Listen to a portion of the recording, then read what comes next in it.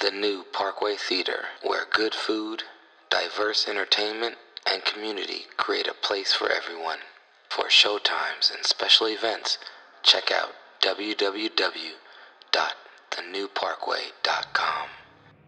You are listening to High Score 5-0, where real talk is our vernacular. New Jersey Nets did not practice this year at all. They got three all-stars. They got three generational talents on their squad. They got 3 all-stars. Like three of their stars have skill sets that are generationally unique. So what about Philadelphia? Philadelphia handles. They all practice the same amount, man. This is like, you know what you guys sound like? You sound like you know the problem with Philadelphia. They exit the bubble earlier, so they have more time. They don't practice. They didn't practice when they exit the bubble. Yes, they did. Don't go there. They not Tom practice. Thibodeau said he worked out. That's Tom's name. You know who Tom Thibodeau is. You know who Tom Thibodeau is. I'm saying these guys had more times. Yeah, that's what I'm saying. No one else these guys did had that. more time to work out while they was outside of the bubble. Hey, no one else. Pedro was pointing at you with that Denzel finger. Let me tell you. He pointed at me with that Whoopi Goldberg color of purple finger. He got that Danny Glover finger. Don't you talk bad about me or my mama. He hit me with that Kwame Brown.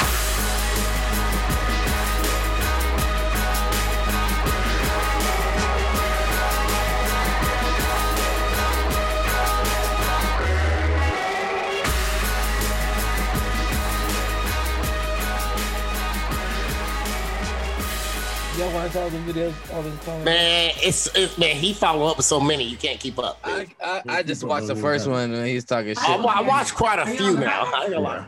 I probably watched like. You come back here. Yeah, I probably watched like 10. How many videos he got? Dude, I'm telling you, for every time they make a rebuttal, he makes about 10, or he comes out with at least 3 or 4 more, dude. Every rebuttal, he's hit 3 or 4 or 5 more. He has a lot of video. Kwame Brown, put it like this. YouTube shut down his Google. I'm not gonna say. I'm gonna start with the parent company. Google shut down his YouTube page at one point. Kwame. He was picking up subscriptions like crazy. I'm glad he got he ain't no busting his second life. He busting fools up in his second life. And I agree to everything he said about the Breakfast Club. What's crazy? I agree with everything he said about everything, almost everything, But I agree with he's making some good points. No, he spent the last 20 years just getting ragged on, and he's just he was taking quiet. notes. He took it. And now he's like, man, I'm a grown ass man. I ain't got time for this. He took 20 years of insults. He was happy going on, living his life. He got his land. He got his farm. He got everything. He was living life. And then it all started. I hate to say it, Steven Jackson, he is 100% correct. He has called you out on a little bit of hypocrisy you have out there. And it's great, Jared. See, I watch these videos because he's coming out with like the truth, right? He's one of those guys that was there during everything. I always say this about basketball players. Don't be surprised when you hear something later on in their life, or if they get caught doing something. Never be surprised, because these fools, NBA players have a lot of time on their hand. You know how you say the dugout in baseball is one of the worst places, Jared? Some of the shit they get said and how the baseball players acting nasty. See, while they do it in the dugout, the NBA players are doing it in their personal lives because they off the court majority of the time. Mm-hmm. And Kwame Brown was, man, you should just go to people on YouTube who are just putting on the hits, just putting up cutting it up and putting out the hits from each one. That's where he was just dropping stuff, dude. So you heard what he said about Steven Jackson, right? He said, look, man, you out here calling me out. I ain't never said this, but I ain't going to be quiet now. Since you guys want to sit here and make a joke and go constantly, I was quiet, I was living my life, I'm going to call you out. So you know what he said about Steven Jackson? He said, man, you the one that was paying for sex, paying all these women for sex and prostitutes and things like that. You the one kept buying prostitutes everywhere we go. And Steven Jackson's rebuttal was very shitty, if you ask me. His rebuttal was like, I ain't never hid nothing. I come out. Everybody know I talk about I was in strip clubs every day. I was spending thousands and bands in strip clubs all during my NBA career. Do I think it was smart for me to spend that much? Probably not, but I ain't never hid behind it. This and that. I'm like, you're hiding behind it now. You saying you're in a strip club. Being in a strip club and spending bands ain't the same as buying a prostitute, right? Mm-hmm. And that's what Kwame Brown's like, man, she was a 2. I was with you. Don't forget, they were teammates at one point. He was like, look, man, I was with you And that girl was not a stripper. She was a prostitute. Welcome, ladies and gentlemen. You are listening to the High Score 510 podcast. You can catch us at High Score 510 on the Instagram, the YouTube, and the Twitter. Also, make sure you check us out on the Patreon page at patreon.com/High Score 510. And we are here with... This is AG3, and also known as Aaron Grayson III. I'm coming at you faster than Pedro's wife realizing she needs to curse his ass out some more after walking out the room and keep turning back around. Cosa succederà a Rosie O'Donnell? Rosie O'Donnell shall have a sex change. She will become a man and marry Liza Minnelli's husband and beat him. Liza Minnelli's husband was getting beat like Lionel Richie. And we are here with everybody's favorite truck driver, Captain P Funk, coming to you like a pervert at the grocery store watching women. Last Samurai centers around Tom Cruise, a Civil War veteran who goes to Japan and teaches the Emperor's troops how to fight. Mr. Mooney? No. Another movie this I was offended by. Hollywood is crazy. The Last Samurai, starring Tom Cruise. Mm-hmm. He's the Last Samurai. Mm-hmm. Give me a break. That movie was offensive. Hollywood is crazy. First they had The Mexican with Brad Pitt, and now they've got The Last Samurai with Tom Cruise. Well, I've written the film. Maybe they'll produce my film. The Last on Earth, starring Tom Hanks. How about that? He didn't know. He saw into the future, but he was a little off. See, the problem is he was looking at the fires, and he saw the Hanks, but he didn't know that was Tom Hanks' son that was going to be the last one on Earth. It's Cowboy Chatana. And my name is Jared, a.k.a. DJ Art, with 2 T's for a double dose of that tink tink. The D is silent, so it's just Jart. I've always wondered why black guys shave their heads. It just seems that they have great hair, and I could never figure out why so many of them shave their heads. It's just a fad now. White folks wear bald heads too. You know that they're gonna let them have nothing. They wore naturals. They took that. They take everything. They took Tina Turner. They took Michael Jackson. They took James Brown. They gave him that. Who else they take? Lionel Richie. Oh, they'll take stuff from them. So they won't let us have too much fun. That's what I told some black people the other night at my show. I said, don't get too fond of me, because white folks will come in and take me. We only want to have a little bit of fun. You gotta love Paul Mooney, man. Shout out to Paul Mooney. Rest in peace, Paul Mooney. I don't want him resting in peace. I want him pissed and talking shit like he was in life. Well, Paul Mooney, don't rest in peace. He out there giving them hell. You give him hell. I want you to give him so much hell that when I come up there, they so mad at me, they send me down to hell. Peter send me to hell. Because I'm going to tell Peter, hell must not be that bad. Hell. Little Nas X down here giving out lap dances. I like booty. I think he prefers Richard Pryor's son. But... You fucked up. He might prefer Magic Johnson's son. I'm not talking about Paul Mooney. I'm talking about Lil Nas X. Well, yeah, this week Paul Mooney passed away. So R.I.P. to Paul Mooney, a legend in the game. His fingerprints on a lot of different comedians' works and influence definitely felt. So yeah, man, lost another black comedic legend. Aside from that, how's everybody doing this week? Just busy as hell. I don't know what Aaron's doing, but I've been busy because I've told you what I was planning to do on this show. I broke news on this show, saying where my next adventure and my next venture of life was going. And it was going to be an owner-operator, and that shit got me busy all week. On top of that, my job won't give me an off day, so I had to quit that hoe. Wait, are you done? Are you working out next week? I'm actually going. This is my last week. So the 25th will be my last run at my current company. Everything else I'll start. I should have my my shout out to Kamalski Walski to my LLC filed with the Internal Revenue Services here this week. If not already, I didn't put in my EIN number yet. So I got to get all that going. It's just been real busy, real hectic these last couple of weeks. I had the last podcast as recorded. I was in and out, going to go pick up the tractor. So yeah. In the week before that, I didn't have any sleep. I had to go get the tractor, I guess prep it for sale, then go back and turn around a week later to go get it on my one little off day. So it's been quite crazy. Yeah, you've been running like a runaway slave. Yeah, I'm so tired. I ain't had no real sleep in a minute. Yeah. I've been real busy too, Jared. I've been sitting over here working hard trying to keep all of Pedro Pass in place so he don't get me too and get that damn tractor taken away.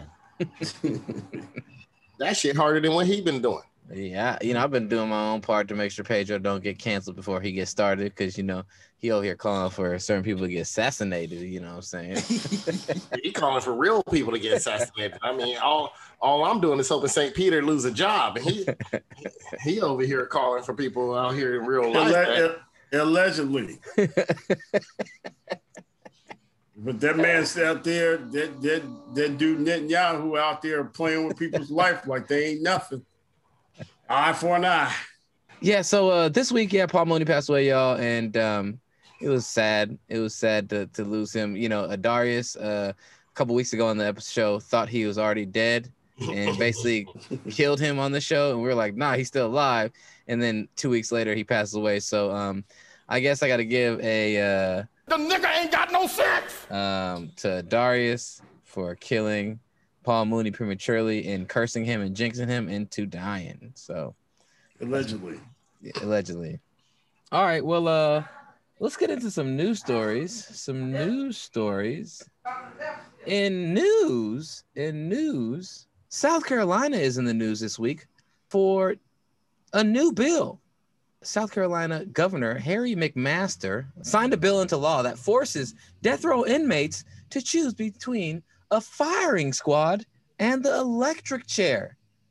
This comes after the last few years, South Carolina has been having a tough time procuring drugs from drug companies for lethal injection, which has led to 3 death row inmates getting stays of their execution because they could not get the drugs in time for their planned executions. So instead, South Carolina Congress and House decided to add to the bill, making it that if they cannot get the drugs for the lethal injection, the prisoners must choose between electric chair or firing squad. What do you guys think about that? They didn't add hanging?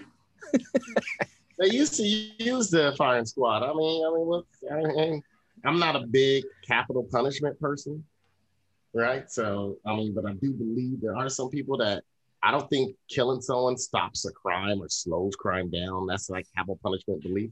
But I do believe in the fact that there are some people that I'll be fine if they ain't breathing the same air as other good people in this world is.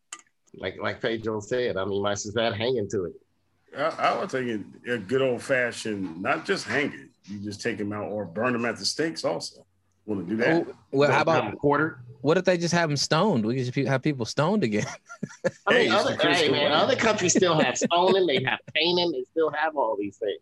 Our whole capital punishment is supposed to be humane, and let's face it, it probably isn't. Firing squad might be more humane than some of the other stuff, because don't forget, everybody's gun isn't loaded, because the whole psychological aspect of the people that shooting the gun. Yeah. So everybody's gun, they have no idea. Some people's guns only shoot blanks. There's only usually there's 3 guns that have bullets and the rest shoot blanks, and no one knows who it is. Yep. Except for when they see the angle.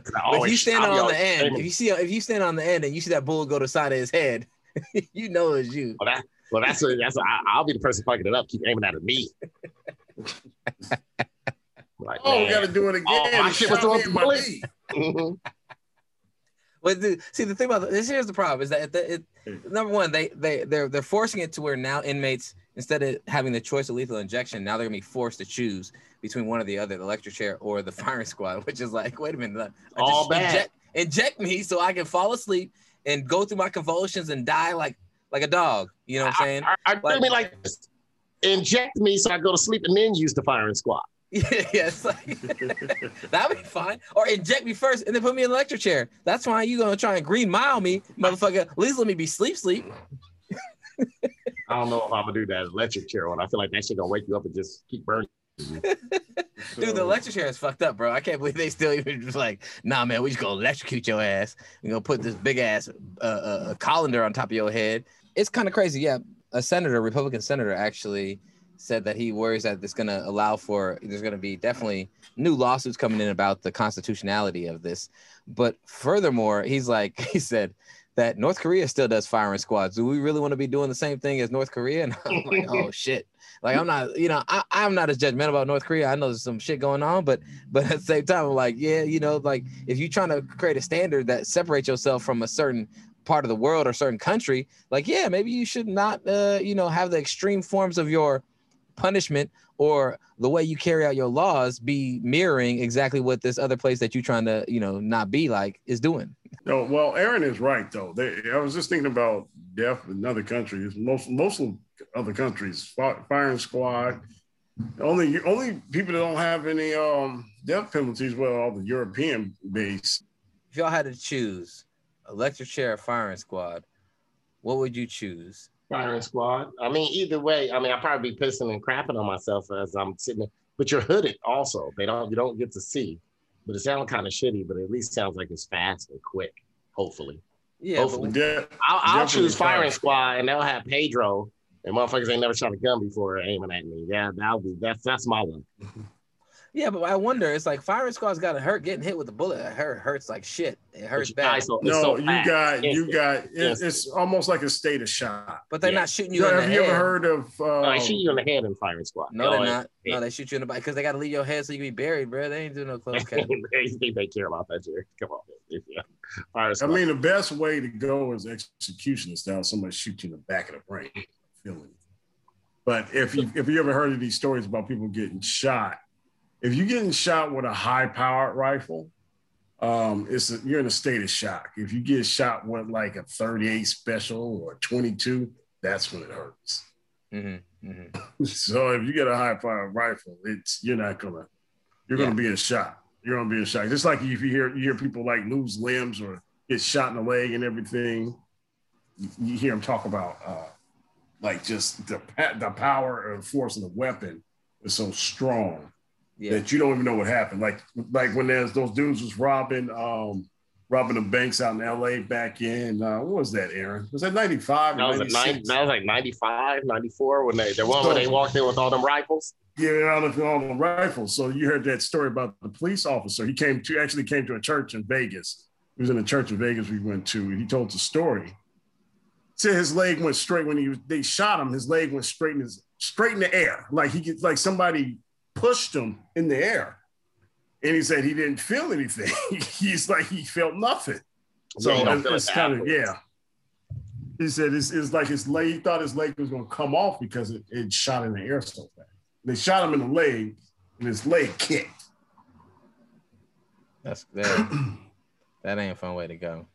No, either way. I mean, it's a terrible way to go, but. Well, they said firing squads. They still don't have the policy yet, so. And there's already this one was a big surprise. So I was like, I know Utah and a couple other states did firing squad. Yeah, but they probably had that for a long time. They're adding this in 2021 as another option. Like you would think that you're not adding to this, you're taking this away as an option, and you still got our military still uses it. But our military still uses it. They never stop. Our military play with guns though all day, man. You go in the military, you like to get shot by a real motherfucker. You want to get shot by a real motherfucker? Okay, so I see the military, it's still like that's the code they were using a long time ago, but you would think it'd be taken away, not adding to it. That's the point. But it is what it is. I think I would take the electric chair just because I want to see, You want to see? You're gonna be seeing already. Your eyes gonna be covered on every type of execution here. You ain't seeing enough. I just want to see if I can survive it. You know what I'm saying? You heard about those people who do survive electric chairs? You know what I'm saying? Yeah, because it ain't power. Sometimes they ain't got enough power going through. I'll choose electric chair too. Next time there's a winter storm in Texas. Yeah, come on. They're using them Tesla batteries. Hey, all right. So then, you get up and walk. You might get up and run out. So then, instead of adding firing squad, what would be like? What would be a better alternative instead of just like firing squad? What would be more drowning? Humane? Okay, drowning them. Okay. Toilet drowning. I'm talking about you hold their head in the toilet. Come on, man. You give them a swim. It gotta be a dirty ass toilet too. Like you bring people in there after they fucking Panda Express. What about like can you do Death by Liam Neeson? They paint you up to look like an African immigrant in Ireland and say that you did something to him. See, he never found nobody, or he either got his ass kicked. See, Liam Neeson not telling us the whole story. I didn't see one. Either he went to the one town that he knew he wasn't gonna see one, or he got his ass kicked and ain't telling us. I believe the second part. He got his ass kicked. Well, shoot, man. Ain't never no acting tough guy. Ain't no such thing as an actor that's a real tough guy. Steven Seagal break real arms. Man, Steven Seagal was down there looking like fucking. Steven Seagal looks like how Marlon Brando looked in Apocalypse Now when he surprised everybody, and they're like, "God damn, he got all this weight on him." That's Steven Seagal. They were talking about one of the worst ways of dying is drowning. One of the ways? Yeah, that's what I said. It's the worst way. That's why I know. I know it is. Oh. I said in a shitty, dirty toilet. But that's only for people who we know. Not none of those. You know, like I said, I don't believe that. That's for someone like Jeffrey Dahmer. Yeah. Those people who just shouldn't be walking, breathing air. Richard Ramirez, Scott Peterson. Those are special certain people. Well, those are the ones that Lil Nas X won't even give a lap dance to in hell. Deontay Wilder was victorious in his appeal. Wilder Fury 3 has been set for this summer, 2021, and it is happening after a judge ruled that Fury must fight Wilder because of the rematch clause in their original contract, and he cannot fight Anthony Joshua or another fighter before he fights Wilder in the rematch that was written in the motherfucking contract to begin with. Yeah. What you think about that, Aaron? Well, it's in the contract. I was just shocked. I mean, I know why Fury was trying to not do the fight. He wasn't dodging. This ain't like, you know, he ain't Sugar Ray Leonard. That's right. I call out Ray Leonard. He wasn't Sugar Ray Leonard, right? He wasn't Roy Jones Jr. kept ducking your boy Bernard Hopkins. He wasn't like that. He isn't ducking Wilder. He's already fought him twice. He's not ducking him. No, I understand the payday was bigger for him to fight that other weak British dude. Yeah. I don't know. What's his name? Anthony Soccer Joseph, whatever his name is. Anthony Joshua that week, fool. But anyways, I guess because they're both English or something, I don't know what it had to do with Scott. Maybe because there's no one else to watch in heavyweight boxing, that for some reason, the payday for that is going to be bigger. Right. Well, it's because Joshua faced a little turmoil because he was the last guy to beat the Klitschko brothers. Basically, he retired the Klitschko brothers, who had been dominant for some time, and dominant amongst nobody, and got old. But Joshua's actually fought some real talent versus Wilder, who's only. He's a boxer. So we know we get a boxing match. You'll get a boxing match versus Wilder, who's just beating up garbage cans in Houston. You know what I'm saying? But he was beating up people that I think would have lost to the people that Kimbo Slice was beating back in them alleys. Come on, you know, I think the combinations that Deontay Wilder used was relayed from the scoreboard camera at the Houston Astros. They're like, yeah, hit that dude one time, whack. All right. It's a curveball. Hit it twice, whack. Exactly. There's no comment. There's very simple combinations. Exactly. But I will say Joshua presents a tougher fight for him because he actually is a real boxer. Yeah, and he lost his title to was it Ortiz or to that fat boy. He lost his title to the walking Pillsbury Doughboy. Yeah, who then gained more weight because he was celebrating getting his win, and then came in out of shape and got beat by Joshua. Even more out of shape. Yeah, but Joshua for sure is an interesting fight, and I think that I see why the payday would be bigger. But yeah, he has to honor the contractual obligations that they signed on to. So I'm happy to see Wilder. You know what I'm saying? Apparently they try to pay off Wilder and just like pay and, you know, push it down the road. How much? Was it like 17 million? I don't know how much it was, but they tried to pay him off and he said he wasn't taking the payday. He wanted his rematch, which this is one of the reasons why I give Wilder credit and I appreciate Wilder, but I just think he's a limited fighter and he's not getting any younger. He's going to be 35, I believe, this year. So yeah, I don't know why he didn't take the money. I would have see. This is what I would have done. I would have took the money, but I would have made us. Before I take the money, we got to write in contract that in 8 months we're having this fight, right? Or whenever that fight was. Like you get basically 8 months after that, and this fight happens because he is getting older. And no matter what, and like you said, he didn't come into the game as a young man. He didn't win the Olympics. He didn't do none of that. Mm-hmm. For the sport of boxing, I think this is kind of it's a negative thing because you were going to have a big fight at the heavyweight division that was like, oh, we haven't seen these guys fight. You're going to get Wilder Fury 3, which is like, oh, Wilder, his power can knock out anybody, but he hasn't fought a guy as big as Fury, and his power, and Fury. Which he can. Well, he knocked but Fury. He almost knocked. He almost knocked him. You know what? There's fight. Still a little controversy because let's be real. Fury was down there for about 14 seconds. Yeah, he was on the ground 14 seconds. Then he rose like the Undertaker after that. But he rose up. But also Wilder was being outboxed for 10 out of those 12 rounds. So I don't understand how he wasn't being outboxed for 13 of the 12 rounds because he can't box. He can't box, but. The thing is, he has a chance, but we kind of know, I think we know what's going to happen again. And I don't think that story is going to change unless Wilder has really, after making all the excuses and throwing his former trainer under the bus about poisoning his water or, not letting him die on his shield and yada, yada, like all these things, like, I hope he can come back a better version of not his old self, just like come back a better version of a new fighter that has your God-given abilities, but just like a totally different, like revamped fighter. But I don't think you can learn that at this stage in the game. It's not like he's going to learn how to throw a unique combination in boxing or learn how to throw double up that hook. You know what I'm saying? He's not going to do that. He can't double up that jab the same way some fighters can, where they just pepper you with that jab and snap it out there 2 times. Yeah, he hasn't learned that. He doesn't have his own technique, whether it works in some fights or not. He don't have it. You just don't have one. No, his technique is hope you a garbage can and hit the shit out of you. Swing as hard as I can. So what I'm reading is that he wanted $20 million to set aside, and Fury refused to pay $20 million. Would they offer him? What I read is that he was going to go as high as 10. Yeah, no, that's the problem. I ain't got no problem with Wilder. Look, we got a contract. Pay me 20, I'll step aside. You can't play somebody in Cadillac Brohams, Jared. Yeah, you can't pay him in Brohams.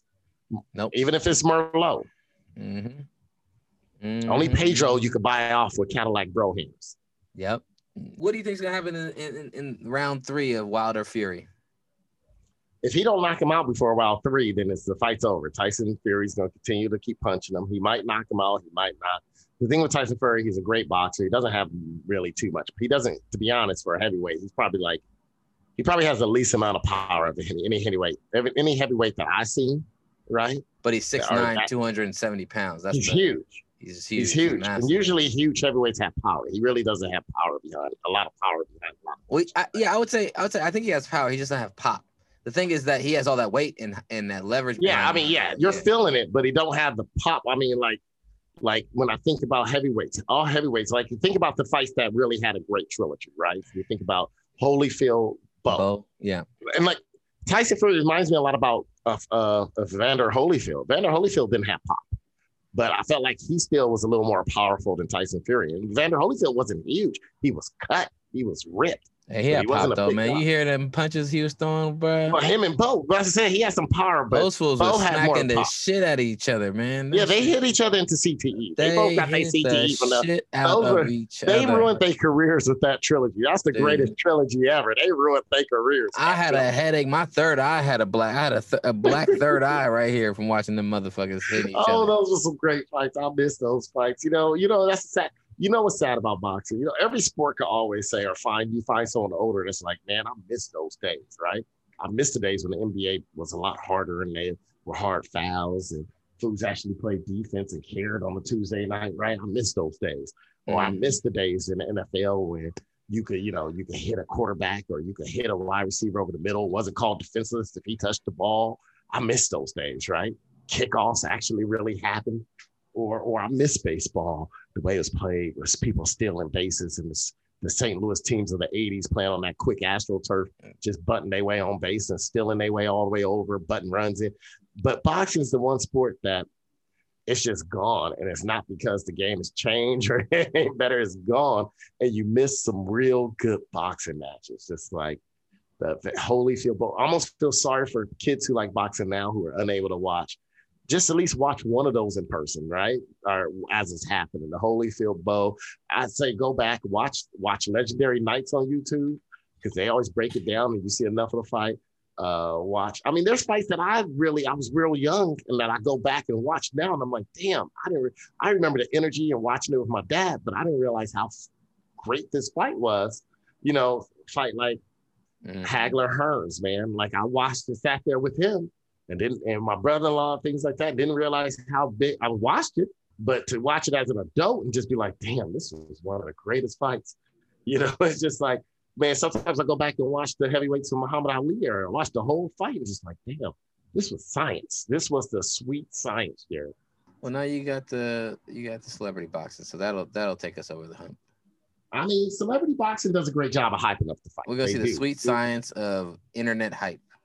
The problem is they don't train long enough, and they're not like most of these. If you think about it, what made the sweet science so good is that it was sort of like, you know, like when you saw the Mayweather versus McGregor fight, right? You could tell McGregor had a boxing background, but you could tell it was still limited, right? Like the MMA versus UFC fights, the problem is if a boxer go to MMA, whoever's fighting in their natural, you know, ring, whether it's an octagon or a square, they're going to win because they're going to have the more experience for a lifetime of training for it. Right? Like McGregor looked like he used to be a boxer, but the problem is I remember when we were watching that fight together, that was when we came back from Portland, Jared. We were watching that fight together, and I kept saying the thing that McGregor's missing out on is that he's not understanding angles, right? Like, because he doesn't have that lifetime. You could tell he has some boxing background, but not the lifetime to understand the science of, if I just stay a little bit to one side, I create a different angle, a different punch angle, right? That I can get a little bit more behind, so that even if he's nicking this with his arms, I'm still putting a little bit of a, you know, pepper in his head a little bit, right? Pepper in his body a little bit. He doesn't understand those angles. Like when I go back and watch even George Foreman, which I thought was lazy back in the day, but George Foreman was all about his angles.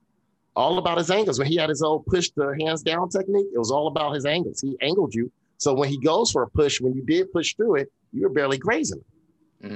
And so that's the sweet science, because these guys were training their whole life. You know, they go into the gym in Philly. They go into the gym in Detroit where Thomas Hearns or the Boston where Rocky Marciano was from. And they've been training there since they were 10 and 11 and 12. You know, when they get middle school or you get to upper elementary school and you used to get in fights in the street or need to protect yourself. So you go learn boxing, and they love the sport and they do it their whole life.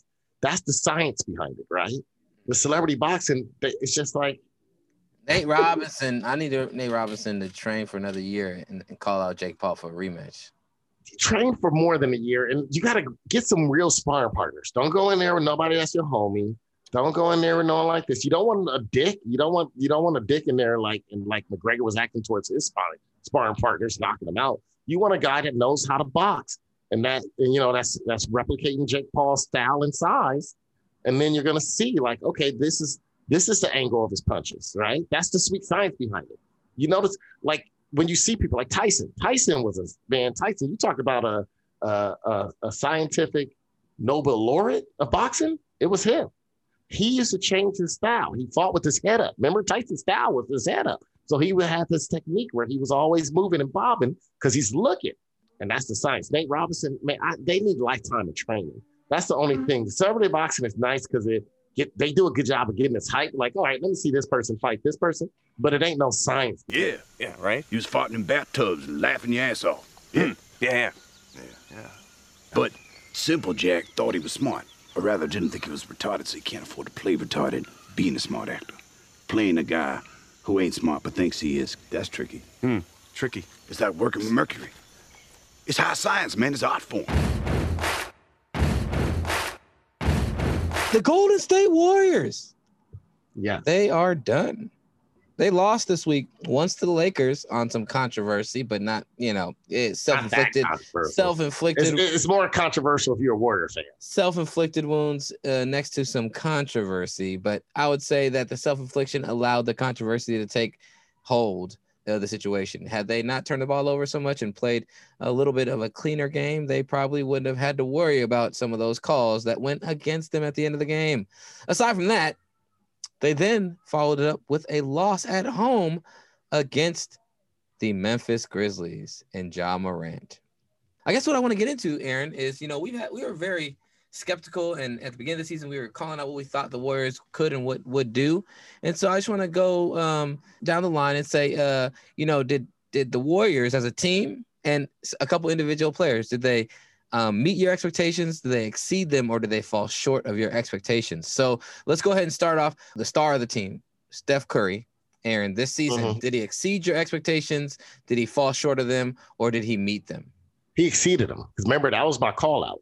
My call out was, we keep calling Steph Curry up here with the greats. I don't think we should call him up here with LeBron. I don't think he is. Is he one of the best players in the league? Is he top 3 right now? Yes. Is he top 4? Yeah, or 3, you got an argument. But yeah, he's up there.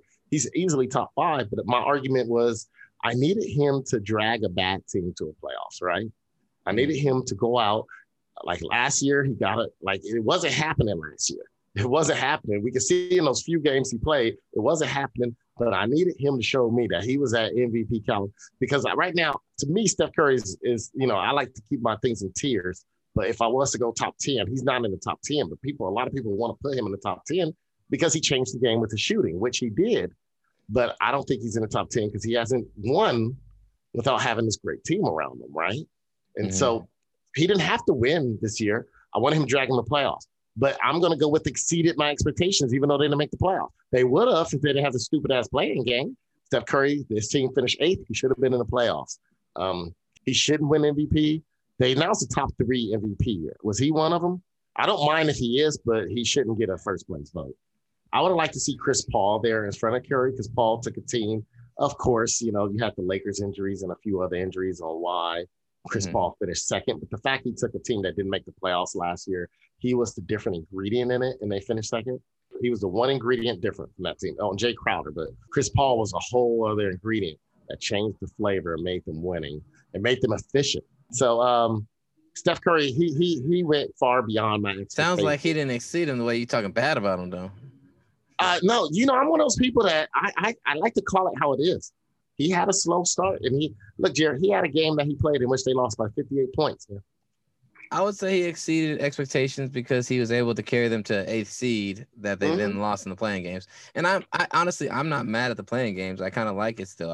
I think it sucks that the Warriors had to fall at the hands of the playing games, but they should have won. That's my thing. Like you should have won. You should have beat those teams. You should have won the first game, or you should have won the second game. Either way, Steph Curry exceeded my expectations this season because he did get them in a position with his play to win more games than what it looked like at the beginning of the season, or from what we could take in from last season's team. Actually, no, I'm going to say he met my expectations. I think he got his team in playoff contention. He carried the team for the most part. He was the main person that the team was running off of. Everyone was working off his orbit. So he got him to playoff contention. So that I'll say he met my expectations. I expected him to at least get them to playoff contention. And if it weren't for the playing game, they would have made the playoffs. Let's go to Andrew Wiggins. Did he exceed your expectations, meet them, or fall short? Can I call push? Can I call push? Because, he's had flashes of some good. The problem with Andrew Wiggins is that people saw the way he played this year and said, man, when Clay come back and then he's like the third option, we're going to be in a good place. I've seen Andrew Wiggins be the third option on teams, and he falls back into a malaise, right? Like he was the third option when Minnesota had Jimmy Butler. And Jimmy Butler ended up just cursing him and Carl Anthony Towns out till he got traded. So it's a push. He had some good successes. He was inconsistent too, though. He was inconsistent. He tried to play a little bit more defense. He's still just Andrew Wiggins, right? Yeah. He could be a piece that, to me, he's Harrison Barnes 2.0, but I trust Harrison Barnes a little more consistently. More athletic than Harrison Barnes. He uses athleticism more. Harrison Barnes is not unathletic. Wiggins is more athletic and uses it more, right? It's like part of his game a little more to jump, to do this. But he was still 2.0, like Like he had that great game versus the Lakers, right? Especially in the first half when he was guarding LeBron. But I mean, he's guarding a 75% LeBron, but he didn't, instead of just going out there, you know, the problem is like he did that well against a LeBron that has no lift. And then but during the other games when LeBron was healthy, he didn't play nothing like that. But I'm gonna say push because he wasn't bad.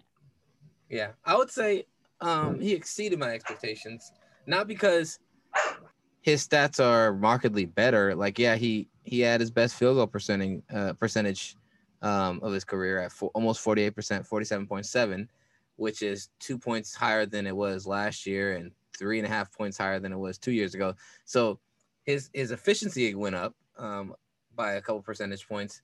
But his stats are similar. Like, you know, on the season, I think he averaged 18.6 this season. Last year, he averaged 19. He's averaged over 20 a couple of times in his career. So his scoring didn't go up. But I would say that as a defensive factor in guarding some of the best players on the other team's, perimeter, like what he did against LeBron in that playoff game, I give him credit. I think it exceeded my expectations in that playing game, not playoff game, because it doesn't. The playing game. Sorry, it doesn't count for playoff stats. That's why I don't like it. It's like in the middle of nothing. It's like in limbo. They got to figure that out. But overall, he guarded LeBron the whole game. He showed more tenacity. I just seen him being more tenacious on defense, swiping at balls, getting his hands on passes, versus his first few years in Minnesota, especially. Like he didn't know how to play help defense. He'd watch fools run by him for offensive rebounds and putbacks, where if he would just stand next to his man and watch dudes like slash right by him and not even go hard at it. So I'll say exceeded because I think he became a better all-around player, and it doesn't bear out necessarily in a big change in his offensive numbers. But I think that his effort on the defensive end from the games I did see and the snippets I did see was markedly improved from previous years that I've seen him play, where he's a liability on defense, and he's just not even a presence, right? All right, well, let's go to our next one is head coach Steve Kerr. He met my expectations, which was I think he's an overrated coach, and so he met him. He to me was if I was to give grades, like Wiggins might be a B minus, right? C plus around there, probably close to C plus. Steph Curry gets an A plus from me. Steve Kerr will be an F. This is 2 years in a row now, right? You get all this credit about having this, and you get all the credit about being this great coach. I never thought he was a great coach. He went straight from not coaching to becoming the Warriors coach with all this winning. And when everything is going right, we give Steve credit to coach. But as we saw, when Luke Walton, who can't coach at all, right, had to take over the team for half a year, he goes and was that the 73 win year? No, that was the year after that, right? Yeah, Steve Kerr is not like, he's not a builder. He's not a contractor. He's not a contractor. You come in. He's not a contractor and an architect that you ask to come in and build something, right? He's like more like like he's like one of the people you see on HGTV. He come in there and flip a home or like do a renovation and make a home and spruce it up. You already got the foundation. You already got everything you need. And he come in there and put a backsplash that looks real nice in your kitchen. Change up the drawers a little bit, add a little lining, a little, paint the window seals a certain color, get things to pop a little bit. He adds to what's already there, but he's not going to sit there and, plan it out and rebuild it and, reformulate a brand new house, right? That's not Steve Kerr. So for me, I would say he probably met the expectations of what it was. That actually, no, I'm going to say this. He fell short. I expected him to show that he could coach a little more than what he has. I expected him to adapt the coaching style, adapt the team. And like, I'll give him credit that he got the team playing better as a whole. But when I watched the games, it was still, there wasn't as much of a ball movement. Their coaching decisions in the playing game where he took out Looney and didn't play Looney in the fourth quarter, in the second half, barely. Like some of those things, like I'm just like, bruh, you have to make the right piece moves at the right time too. He can't make adjustments. Do that. Well. He can't make adjustments at all. Even during the seasonal adjustments. It shouldn't be the point where Steph Curry, all they gotta do is run a second dude at Steph Curry, and then the ball's out of his hands, and now all of a sudden you got Mulder and some other motherfuckers I never heard of who got the ball in their hands trying to make a decision. You know what I'm saying? He can't. I don't think he's good at secondary adjustments. And I'm talking about the during season adjustments when like players get hurt or players get nicked or this guy isn't playing as well as he could be. Like like Luke Walton did a bad job on the secondary adjustments, which was to stop playing Buddy Hield after a while, right? Like Buddy Hield should have had his minutes cut or go to more of a 3-guard lineup with Fox, Hill, and Holly Burton.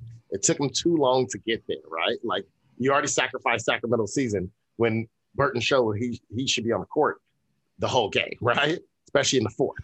But he was stuck on Hill. Steve Kerr is stuck on the offense that went so well with Draymond doing the passing, Curry coming off screens. And the problem is, to me, he couldn't make an adjustment he had Wiseman. And remember how you were like, oh man, I wish they do that. Steve Kerr does not do that. He doesn't make the adjustment that would have helped this team out was to have more pick and rolls with Wiseman. They ran no pick and rolls with Wiseman this year, Jared. None. Curry, he should have been the one picking off Curry and rolling to the fucking basket. Now, I do admit, Curry isn't like the greatest passer, right?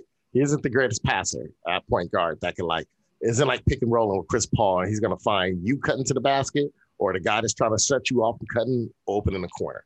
That's not Curry's game, but work on it. I mean, keep teams humble with it, right? Tony Parker and Tim Duncan ran that pick and roll. Not all the time, but they ran it well, right? And Tim Duncan didn't pop. He ran to the basket because that's where he was. And if he didn't, he slowed down. So if they followed Tim Duncan, he slowed down enough so Parker could score. We said the thing that impressed me with Curry is his ability to finish at the basket, right? Very underrated finisher at the basket. It doesn't get enough credit for it. And run pick and rolls, but Kerr doesn't do this. I noticed this when they were winning. He doesn't do this. I noticed this the year that Kevin Durant went down, right? He doesn't make adjustments. He doesn't do that, right? The only adjustment he made that year was, remember we had that boring Houston Warriors series, the one that Kevin Durant got hurt, which actually the series got better after Kevin Durant got hurt because it was just isolation ball. Because Kevin was like, just give me the ball. I'm just going to score it, right? Like, I'm tired of this running off screens and all this right now. Just give me the ball. I'm going to fucking score it. And James Harden would come down and do his isolation. Then back to Durant isolation. And that showed me that he didn't know how to make adjustments to even keep Durant like more actively engaged. A guy who loves basketball actively engaged within the game. And so he met my expectations. I already knew who he was. It's Steve Nash now. Steve Nash got a job he didn't deserve. He has a name. They're going to win because they're more talented than everyone else. Golden State was winning because it was a great team that was put together and they were mature and ready to explode and ready to come into their own, which they did this Kerr's first year. Yeah. Well, no, I agree with that. I just think you got to find, more creative ways to make your offense diverse and exploit the mismatches that you have when you have them. And being able to do that and identify those pieces keeps other people engaged also. It's like take the mismatches and run what they can do or what they could potentially do that will, utilize their skill set, utilize their talent, or utilize, the advantage that you do have. A lot of it seemed to be, pass it to Draymond and Draymond would do the little handoff screen thing. Or some other non-ball handler would have the ball and try and be waiting for Steph Curry to come off a screen across the court and make a bad pass, potentially. Sometimes it's good. But, Steve Kerr, did not meet expectations for me, I'd say. All right, let's move on to Draymond Green. Did he meet expectations, exceed them, or fall short? I know he's a special one for you, Aaron, because you were saying he was washed at the beginning of the season. I'm gonna go you were saying he was washed, nigga. So I'm gonna go with then. Since I said he was washed, he went above my expectation. See, don't forget, Jared, I'm going by what my expectation was, not where they really finished. Like he went above. I really wanted to. Now, if I was going by where, let's say I didn't say anything in the beginning, he met my expectation. Draymond Green's a strange case, Jared. It's a strange case because he plays his role within his team so well, and it's an important role, right? And he's the playmaker of the team. He's a playmaker without having to have handles and be a playmaker. He's a defensive leader. He's a vocal leader, right? But he has this thing where his offensive game, other than passing, is really washed up. His scoring ability is washed. And it doesn't make sense. Like, usually players that's good, like at the end of life, their jump shot gets better, right? Mm-hmm. Jermaine O'Neal, right? As the older you got, his jump shot got better. Al Jefferson, like I'm thinking of other power forwards, their range usually is Kevin Garnett. Kevin Garnett was a guy that was like Draymond Green, right? His game when he came in the league was very much his playmaking ability of passing, his ability to impact the defense with steals, blocks, and guarding multiple people and the athletic ability more than Draymond. but he also in his ability to rebound, right? When Kevin Garnett came in the league. Now, when Kevin Garnett was exiting the league at an older age than Draymond Green is now, he had a nice jump shot, right? Nice. He's still clanging a lot. He's clanging. These old niggas be clanging that rim a lot, bro. They make shots, right? No, they clang the rim a lot. That's when they retire because they ain't hitting them jumpers. They be trying to shoot them. That's where they get their open shots at now because they can't get to the rim the same way. They retire because when the defense finally learned that they can't go around me no more, right? I'm not going to give them an open jump shot, but their range expand. They hit jump shots. Draymond Green's 32, Jared, right? We're talking about Kevin Garnett retiring. Kevin Garnett's my age, right? He's my age. We're not talking about like people like Kevin Garnett. Kevin Garnett in Boston is older than Draymond Green is now, right? Mm-hmm. Kevin Garnett, all those years in Boston, was 34. He was in his mid and starting to hit the late 30s, right? And he was still hitting jump shots, still averaging 15, 14 a game, hitting jump shots. Well, all I'm going to say is Draymond Green met my expectations because he played. I said he exceeded mine. He exceeded him because you thought he was washed. He is important, and he played a great role. I don't think he should have been an all-star, but he balled out. And you know what? I don't have a problem with him making an all-star team. I'll just say this. I'll say this. He's done. But his scoring ability is real weird because it's I'll give it to you. I'll give it to you that his scoring needs to be more important. He needs to emphasize that. And I was talking about that with some people. I said he should be shooting 10 shots a game. 31. He should be shooting 10 shots a game because he needs to keep his shot in rhythm, some semblance of rhythm. He needs to be also keeping the other teams honest, because there's times in the game where they think he's going to pass, and usually he finds a good pass, but it's also if you don't keep him honest and you don't go hard at the rim, you can get fouls on people. You can make them have to know that you can also just go at the rim when they decide to double off the screen or off the fake pass. Or pull up and just shoot your shot. If they're gonna leave you open, shoot it. Stay in rhythm. You can't not be in rhythm and then expect to make a floater at the end of the game, end of regulation, like the other night when they lost to Memphis and he didn't hit the goddamn rim on a floater from 8 feet out. You know what I'm saying?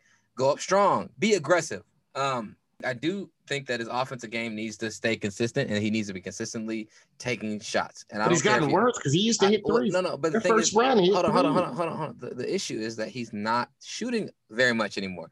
There's numerous games this season where he had 2 points in 15 rebounds and 12 assists. That happened multiple times where he's getting double digits, well above double digits, and rebounds and assists, and getting steals and blocks, doing everything else that you need to do, but he's scoring literally 2 or 4 points. And I'm you know what? He doesn't need to score for them to win because he's doing everything else, but he should also be shooting enough to say, hey, you know what? If I make just 4 out of 10 shots, 40%, you know what I'm saying? If I'm going to shoot 40% and I'm going to make sure that I'm practicing shooting 40% all the time, then I'm going to give myself 8 to 12 points probably, because I'm going to get some free throws here and there because I'm probably going to go to the rim, or I might hit a 3 here and there because they're leaving me wide open for a 3. But the main thing is he should be shooting at least 10 shots a game, if not 12 shots, some 10 to 12 shots a game. That should be in his routine. I think this year he focused so much on enhancing what him and Steph Curry could do and trying to keep all the other players involved that he stopped shooting almost altogether. And so then when times come up where he needs to shoot, he's not ready to shoot. He ain't got the touch. He ain't got the feel for it. That's like asking a nigga to come in off the bench fourth quarter. He ain't played all game and be there as a 3-point shooting specialist. That nigga's probably going to miss. Okay? Draymond Green, you've been playing the whole game. You got a good lather on, but you ain't been shooting all game, so you probably going to miss. And so for me, Draymond Green has got to stay more involved going after his own points on a consistent basis, so that he can then, it will help everything else out. And I think that he focused so hard on doing the other things that he lost track of that, lost sight of that. And that ended up hurting him in the playoffs and will end up hurting him playing game. And it will hurt them down the road. But I will say that he met my expectations of being a dude who is the salt of the team, as I said in the past. He's the salt that enhanced all the other flavors of all the other ingredients. He made everyone else around him better by playing hard-ass D, rim protecting. He made the dish better, though. Yeah, he made the dish better. Well, no, the dish already had subpar ingredients. He made the ingredients. He helped them step the ingredients. So he making somebody overcooked the okra and it's slimy and it's overcooked. But somebody brought some slimy okra that at least it tastes better now that it's got some salt in it. If it was bought some slimy okra with no salt on it, people would be like, "What the fuck?" Gave it to Steve Kerr and he put it on the plate. He plated it. And so you had to throw a lot of Draymond Green on it to get it seasoned up so that it could at least be a little edible. You know who that okra is? Juan Toscano Anderson. You know who that okra is? Some nigga named Mulder. Atomic Corey. See what this so-called button does.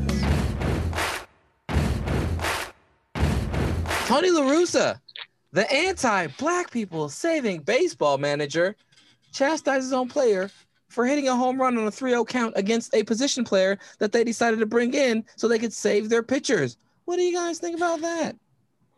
Yeah, Tony La Russa is just, man, this motherfucker. I hate, you know what, man? See, you know what? I everything I said about Steve Kerr is like multiplied 100 times by Tony La Russa. A guy that, he has 3 World Series rings. Yes, he won in 2 different leagues. Like, he gets a lot of credit. People start, I don't know what happened that made people say, hey, we should listen to this guy. Remember, he was the first guy to come up with the term closer, right? And only used them in the 9th inning. He only used Eckersley in the 9th inning. He didn't use them in high leverage situations. He didn't use them in the 8th. Back in the day, people like Lee Smith, to get saves, they used to have to pitch 8 innings, remember? It's because of Tony La Russa, they used to have to, not 8 innings, excuse me. They used to have to pitch more than 1 inning. Sometimes it would take 3 innings to get a close, even though the score was 1-0, right? It would take 3 or 2+ innings to get a save.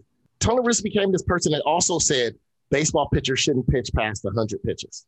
You know, if you go back in the day, you go look at the stats from people like Don Drysdale, people that pitch in the early 80s, and you're going to see a bunch of 116 pitch games. Tony La Russa, for some reason, we listen to he's the godfather of baseball. And they're like, oh, now you got this team full of brothers and Latin, Black, Dominican players. And they're like, oh, who should we do? We're going to bring Tony La Russa to save this team. The team was a playoff team last year. And they bring Tony La Russa in, and he's over here going to alienate his best hitter. And then here's the worst part, Jerry. You didn't say it. Did you say this? I don't remember because the Pedro truck was going on. Did you say this part where Tony La Russa, when Minnesota Twins, when Duffy threw at him and missed, and Tony La Russa said he didn't mind and he understood why?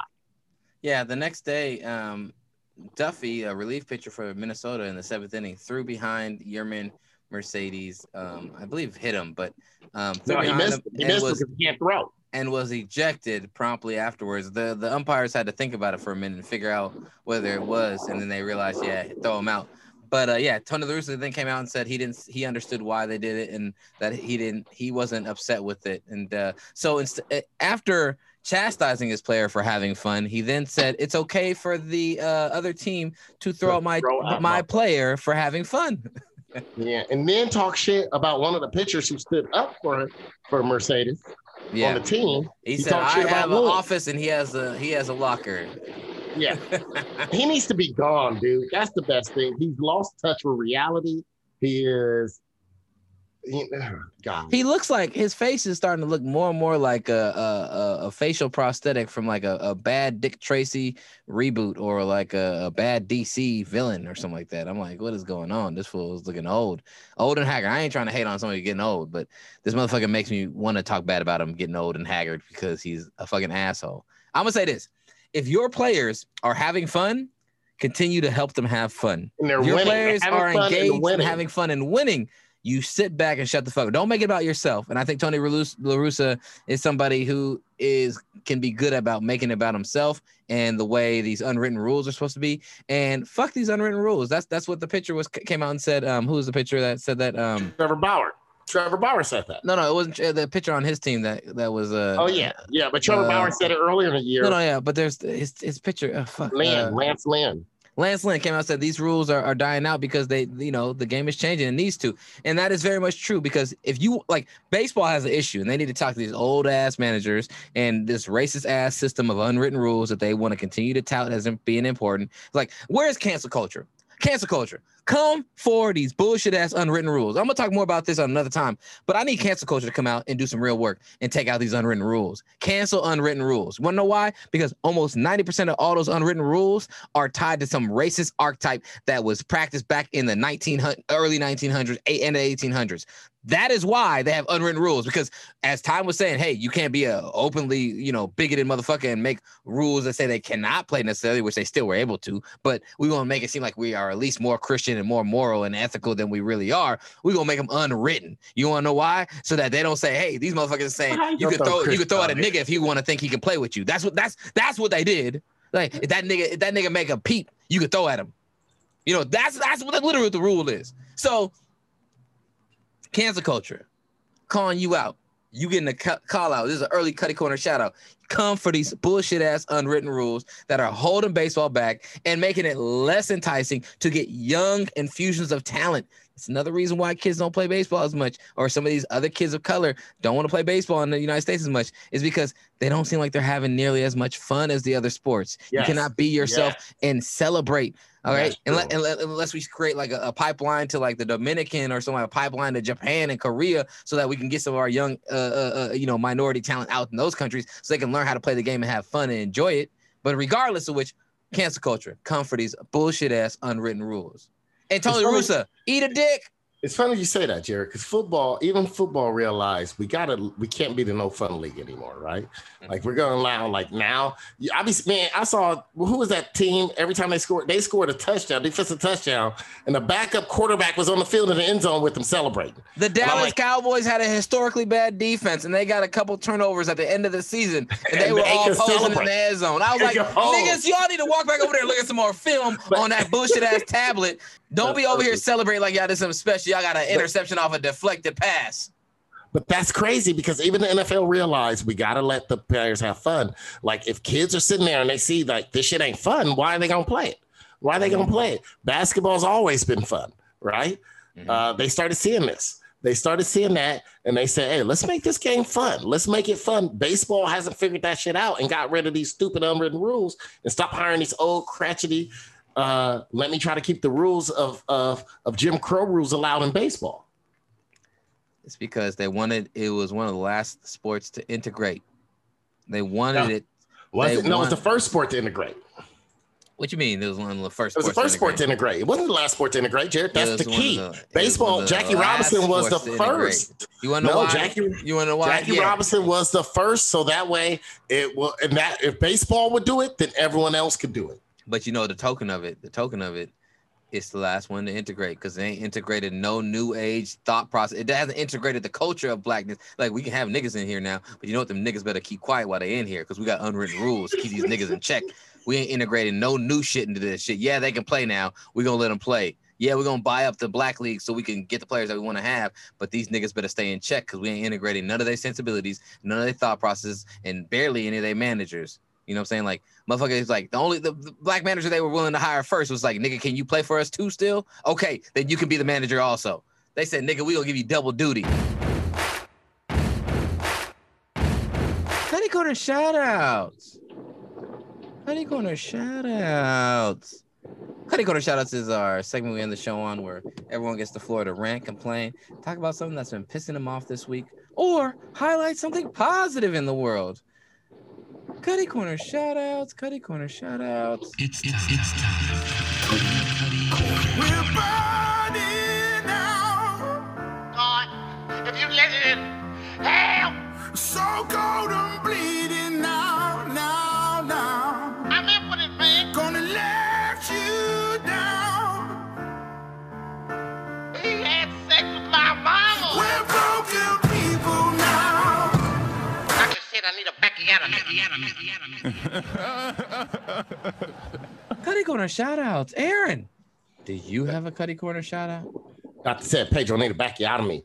Yeah. My Cuddy Corner shout-out goes out to Panda Express. Since we were talking about ingredients and championship ingredients and everything, remember when Panda Express used to be a good place to go get Chinese food? Friday, I found myself, I was going out, so I wanted to get something to eat. I knew I had to get the dog situated. I didn't have much. I didn't have any leftovers at the house. I was like, oh, let me stop by Panda Express and just grab something real quick, right? And let me tell you, it's because of you, Panda Express, that I'm over here drinking this Pedialyte as if I'm some infant kid who getting a case of diarrhea, and I got to make sure I stay hydrated. For the last 2 days, this Panda Express, I had it one time and it flushed my system. My first problem with Panda Express is you go in there and half the damn bowls that they got up there on the display are empty. Guess what? Couldn't get broccoli beef. Couldn't get the string beans. And I'm trying not to eat that much carbs, so I didn't get rice. So I got over vegetables. Now, I'm not getting the rice with Panda Express. They need to put it on the display. Get the rice if you need something to help clog your stomach up so you're not shitting all over the place this weekend. That should be promptly displayed.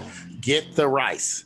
And if you really want to make sure you're not crapping all over the place or having to drink Pedialyte, you go ahead and get the white rice, right? Nah, I got mine over vegetables. I was going carb-free. I got mine over vegetables, man. Regretting it to this day.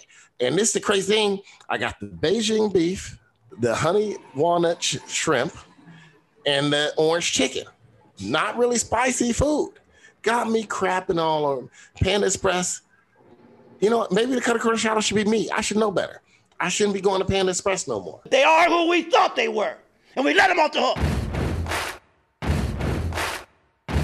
Pedro, do you have a Cutty Corner shout out? I do. My first Cutty Corner shout out goes out to niggas in the 70s. Oh my God. My name is Pedro. I'm going to go ahead and put out a name on this podcast. Full name. I'm not going to give you my social security number because I know niggas Jared and Aaron will use it as for my credit. But my first name is Pedro Miguel. It's Pedro. Middle name Miguel, named after my my grandfather's best friend. His name was I think it was Pietro Michael or Miguel or something like that. So he named me after his my grandfather's best friend or something like that. That's how the story goes. Pedro Miguel, and on my birth certificate it says Mathis. You know the reason why it says Mathis instead of Craig? For my whole schoolwork, my school records, Social Security, everything's under Craig. You know why it says Mathis as my last name on my birth certificate? Because my dad, Pedro Melzenheimer Craig, thought it would be smart so he can get benefits against using the government to get benefits so we can run a scam and get these food stamps while living in the suburbs. That was the whole purpose behind my name being mixed up. The sole purpose. So the government, if you listen to me, I want you to dig that nigga up for me and find it. Because it's been a hell of a ride these last couple of years. Although I've had all my records, government, in my last name Craig, with all my social security, hazmat, and everything else, all been in Craig. Why is it a problem when I go get my try to go get my TSA passport, quick card, and hazmat? Why is there a problem where all my life in 3 states, fingerprinted through the FBI, to the post office, by the way, there never should be any problem with a notary. Don't tell me to go do a legal name change. That's bullshit. Bullshit. I don't have to do that. I'm glad this beautiful young white woman down at the TSA office in Guilford hooked me up. She's so beautiful, white. This is really you forgot what your mom's name was on your birth certificate. Oh yeah. Okay. No, well, I was going to get to that. Oh, sorry. That beautiful white lady helped me out, and I appreciate her helping me out. She recognized, okay, this fool I'm FBI fingerprinting. So let me go ahead and pass this through, which but my mother's name is Marion Joy Mathis. But somehow on the birth certificate, her name was Marion Burns. This is the type of shit you niggas did in the 70s that we are paying for now. It's a lot of these cases. Where did Burns come from? Because that's not your mom's maiden name. Dude, it's something my dad made up because he's always scamming. He's like, my dad was the Black Trump in the 70s. Always scamming his way through life. Always trying to find an out. Always trying to do something easy. So he basically changed my last name on my birth certificate and then had some type of pride thing when he checked me into school. No, he's got to go as Craig. He's got to go to school as Craig. Yeah, well, you know what? Write that on my birth certificate. My birth certificate then, nigga. My little second one goes to these, whoever made transferring money over the phone, Cash App, Venmo. The Cash App and Venmo, whoever came up with that bullshit got people believing they can live the American dream out of prison. The only reason why I'm bringing up my brother in this, my other brother on my mother's side, is that he was upset with my mom over some things. He was blaming my mom over some things. And I got this letter. This was personal. He wrote it to me, but he was just upset. I'm not going to say what was in the letter. But she was upset at some things that my mom wouldn't do for him. You were a grown-ass man. You had 5 different chances in life, and you blew all of them. I can only do little things to help you. And this Cash App is making it to where they got these Negroes in jail thinking they can help each other out, have their girls, baby mamas, brothers, crip cousins, blood cousins, or whatever, thinking they can, barter and trade in prison. What happened to some good old cigarettes? What happened to just trading for a spread? What happened to some Pruno or Prune, whatever you call it? Y'all niggas trade what you can get in jail. Leave the people on the outside alone. I don't want to be in prison. I don't want to do prison shit. So Cash App, thank you for that bullshit you got made up where you can trade money amongst people that you barely know. This some whole shit. Giving people hopes. No, you in jail. Leave me the hell alone. He a man. He a man. I be on the miles. I be on the miles with that yank hard yesterday, Skip. A little bit. My Karikoro shout out goes up to Major League Baseball. You have Tony La Russa being a dick fuck this week. A piece of monkey crap, pee-pee head. But you have Tony La Russa being out this week, basically substantiating the importance of the unwritten rules of baseball. Furthermore, you have MLB reinforcing these unwritten rules above all else by suspending the pitcher that threw at Yemen Mercedes for only 3 games. Now, I'm not saying that pitcher should be suspended for a bunch of games or not. What I am saying is that there seems to be a disproportionate expression of suspensions in baseball over throwing at a player and potentially, what could be an injury versus just being a nigga trying to celebrate while playing baseball. And this is example by Duffy, the pitcher on the Twins, only getting 3 games for throwing at a player who happened to be a player of color versus Amir Garrett striking out a weak motherfucker and being juiced about it. And then Javier Baez being mad, yelling back at him from the dugout, and then jumping over the fence as though he was going to do something. Now, we know Amir Garrett got hands, so he wasn't going to do nothing. And Amir Garrett, like 6'7", 6'8", he wasn't going to do nothing. Yeah. But Amir Garrett is where he's supposed to be. He's on the mound. He's doing what he's supposed to do, getting weak motherfuckers out. And he should be well within his right to be pumped and yell and celebrate striking one of these weak motherfuckers out. But no, because of whatever you want to say, because of historical precedents, which if we're going to talk about historical precedents, don't get me started on the racialized historical precedents. Amir Garrett got 7 games for getting in an argument over striking a weak motherfucker out when he was where he's supposed to be. So baseball, make it make sense for me. Major League Baseball, Manfred, you little man-child, little Oompa Loompa, Addams Family looking piece of shit bastard bitch motherfucker who can't speak or can't stay sober when you present the goddamn World Series trophy. Sounding like a goddamn idiot. Or that you were drunk. Or both. Make it make sense why a player is being suspended 7 games for striking somebody out, being juiced about it, and somebody taking offense for him yelling and being juiced about it in the dugout and jumping over the fence, and then he gets 7 games for standing on the mound when he struck somebody out.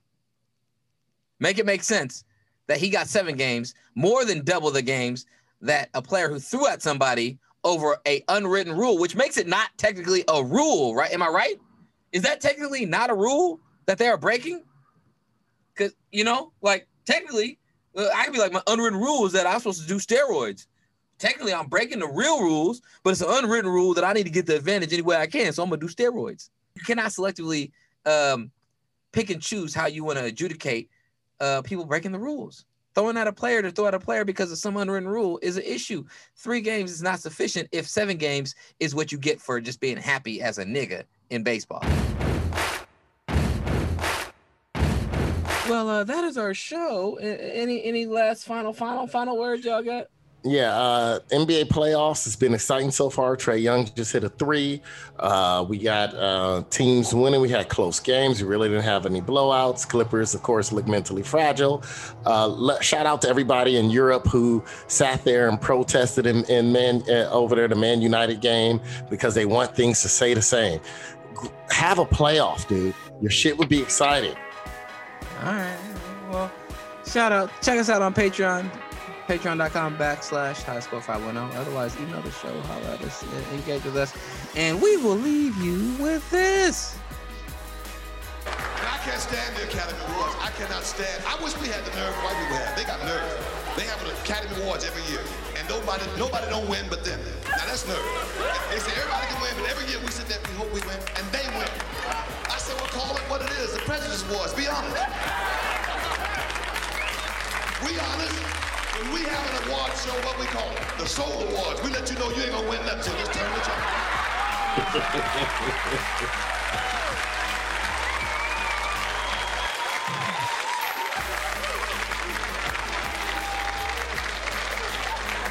No, it's the truth. It's like it's the end of the world. I can't take it. And you know, like you got white friends, and you know, you hear white people, they'll say, look at them. Look at the black people. They look like little monkeys. They've always said that. But you know that's the truth. Have you took a good look at a monkey? A monkey got thin lips. Take a good look at a monkey. A monkey got light eyes. Take a good look at a monkey. A monkey got straight hair. Take a good look at a monkey. Take a good look.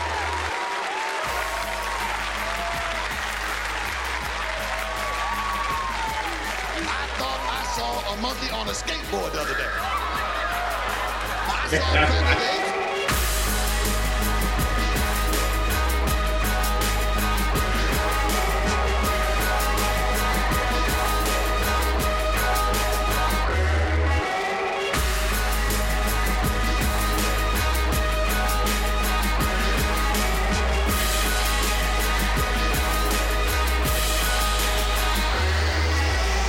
But shout out to Anthony Brown, also known as Tony B. Conscience. Tony B. My boy Tony B came out with another part 1 of a tribute, and I want to play y'all his tribute to our dearly beloved and departed R.I.P. Paul Mooney. Here is an excerpt from his here's an excerpt from his dedication to Paul Mooney, who passed away also on Malcolm X's birthday. So here we go. What's up, y'all? Tony B. I've been up all night, but this is the one piece I didn't think I'd ever have to write. Yesterday was Malcolm X's birthday. We were supposed to be celebrating, but instead, those of us who really are from the generation of this brother, we were mourning. So this is called By All Means Legendary, dedicated to Paul Mooney.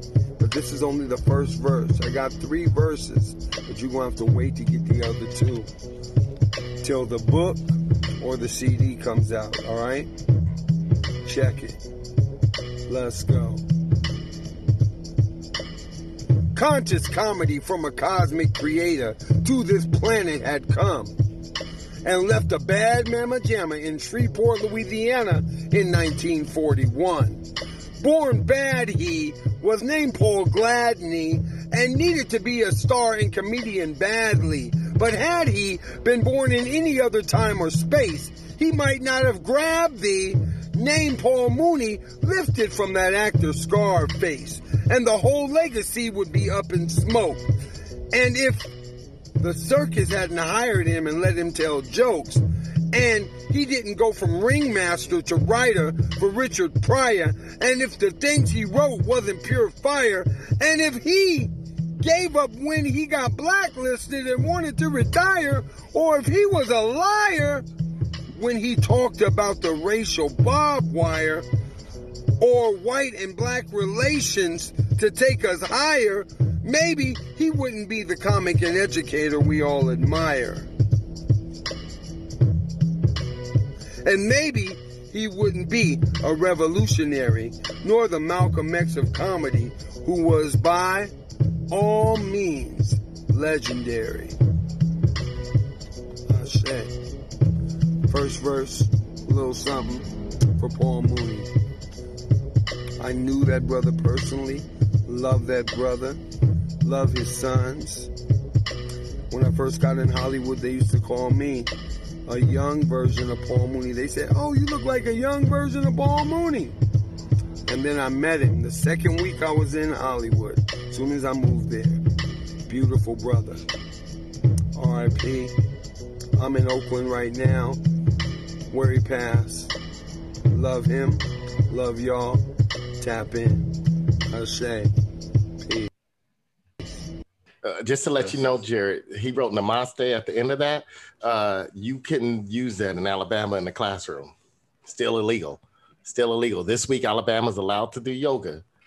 They just now passed the bills. They could practice. You could teach yoga in an Alabama classroom now, but you can't say Namaste or Om.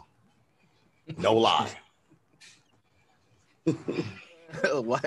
White supremacy is strong in the South.